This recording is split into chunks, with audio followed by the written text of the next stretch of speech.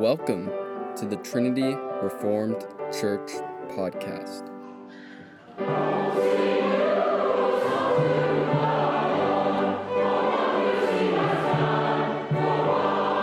Covenant Renewal Worship, the Exhortation, as read by the author, Jason Cherry.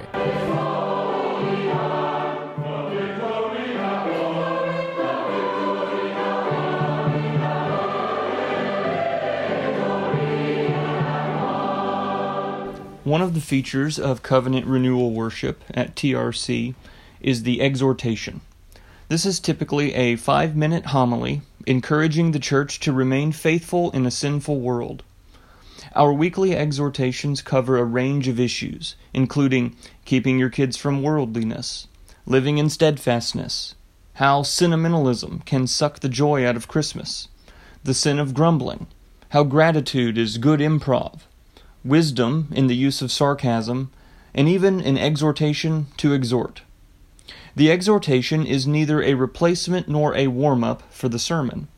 It's a surgical admonition about the sins that tempt God's people. More simply, the exhortation is when we talk about sin out loud while assembled. It's easy for Christians to talk about sinfulness in the abstract while avoiding talking about particular personal sins. It's the phenomenon of opposing sin in theory, but not in practice. The exhortation ensures that Christians properly gauge the depth and breadth of their sin in light of the sanctifying power of the gospel. What does the New Testament say about exhortations? Well, the Greek word for exhortation is parakaleo. It has a range of meanings, including to encourage, as you see in Ephesians 6:22, to comfort, as seen in Hebrews 6:18 and 12:5, to call for, as seen in Acts 28:20, and to summon, as seen in Acts 28:14. If you set the distinctive nuances aside, these meanings all exist under the common meaning of to address. So that means an exhortation is an address spoken in the name and power of God. See 2 Corinthians 5:20 and 1 Thessalonians 4:1. Exhortations accompany the preaching of the Word, the public reading of Scripture, and bearing witness of the truth. Sometimes exhortations say the words, "Save yourself from this crooked generation," as you see in Acts 2:40. Sometimes they encourage God's people to remain faithful to the Lord with steadfast purpose, as seen in Acts 11:23. Sometimes they take the form of rebuke, as seen in Titus 2:15.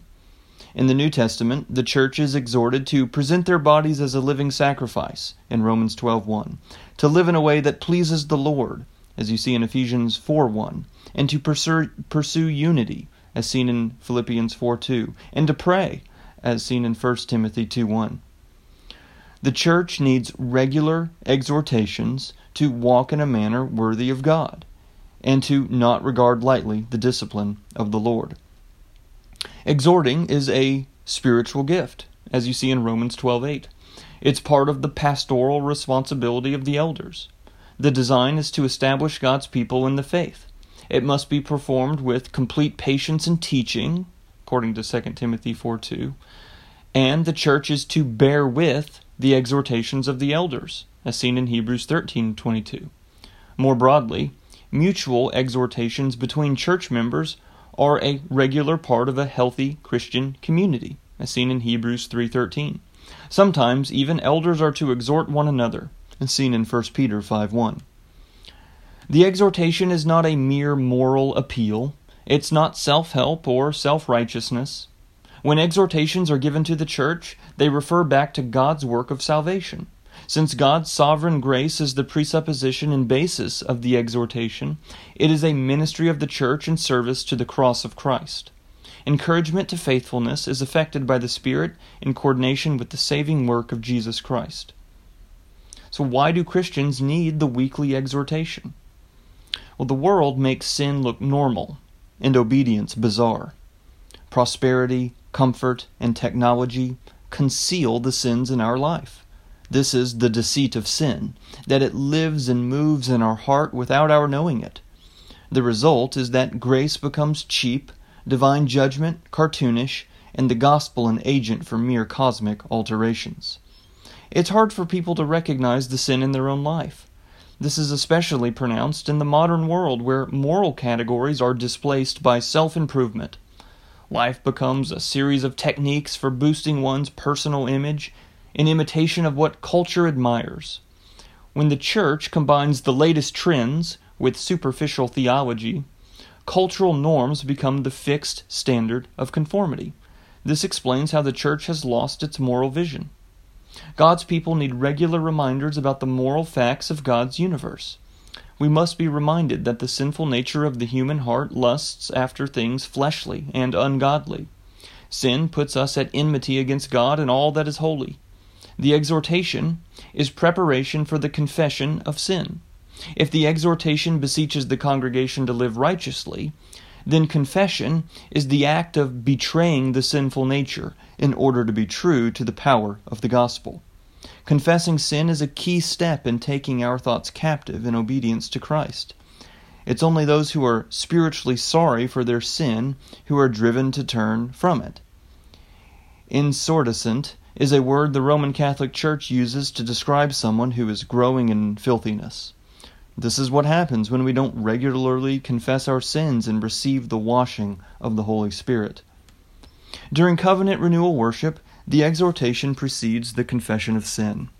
The confession is in response to the exhortation. The congregation kneels during confession. After the minister leads the congregation in corporate confession, there is a time for private confession. After we confess, we rise to hear the good news of the gospel. If we confess our sins, He is faithful and just to forgive us our sins and cleanse us from all unrighteousness. Then we announce our common faith in the words of one of the ecumenical creeds. Even though God is the one against whom sin is committed, He gives the solution. In and of ourselves, we are powerless to turn impurity to purity, or ugliness to beauty. In our strength, sin is eludible. In God's strength, sin is propitiated. When sin does its worst, God does His best. In the words of John Owen, grace contains a twofold mystery. We are not only to walk with God, but to go to God. Thanks for listening. If you want to find out more, check out our website at trinityreformedkirk.com. That's trinityreformedkirk.com.